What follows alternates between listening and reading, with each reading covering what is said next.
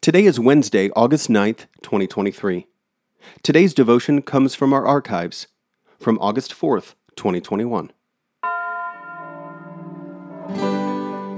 Welcome to the Forward Day by Day podcast, brought to you by Forward Movement. We're glad you're here and hope you'll share us with your friends.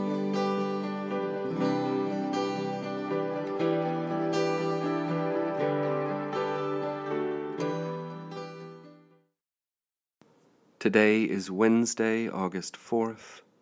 Today's reading is from Psalm 119, verse 103.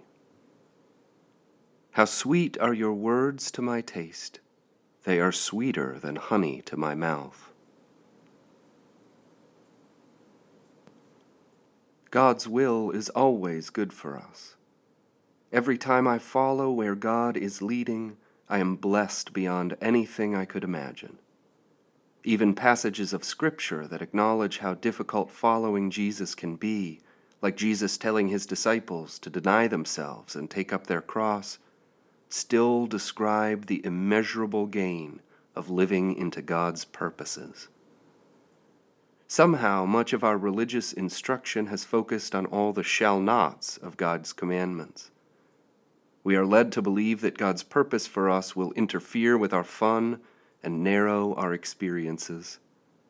To live life to its fullest, we may have felt the need to ask God to ignore us for a bit. I find reading Psalm 119 a great antidote when I think God's plan for me isn't as worthwhile as my own. Each verse contains a way in which God's commandments, law, decrees, and words protect me, enrich my life, or otherwise provide immeasurable benefits. Reflecting on these words is always, oh, so sweet. Pray for the Diocese of the Dominican Republic.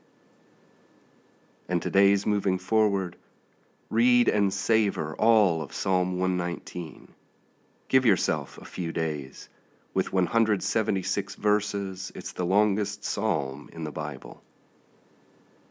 I'm Ian Lash, and it is my pleasure to read this month's Forward Day by Day Meditations, written by Adam Trambly. A prayer attributed to St. Francis. Let us pray. Lord, make us instruments of your peace. Where there is hatred, let us sow love. Where there is injury, pardon. Where there is discord, union. Where there is doubt, faith. Where there is despair, hope.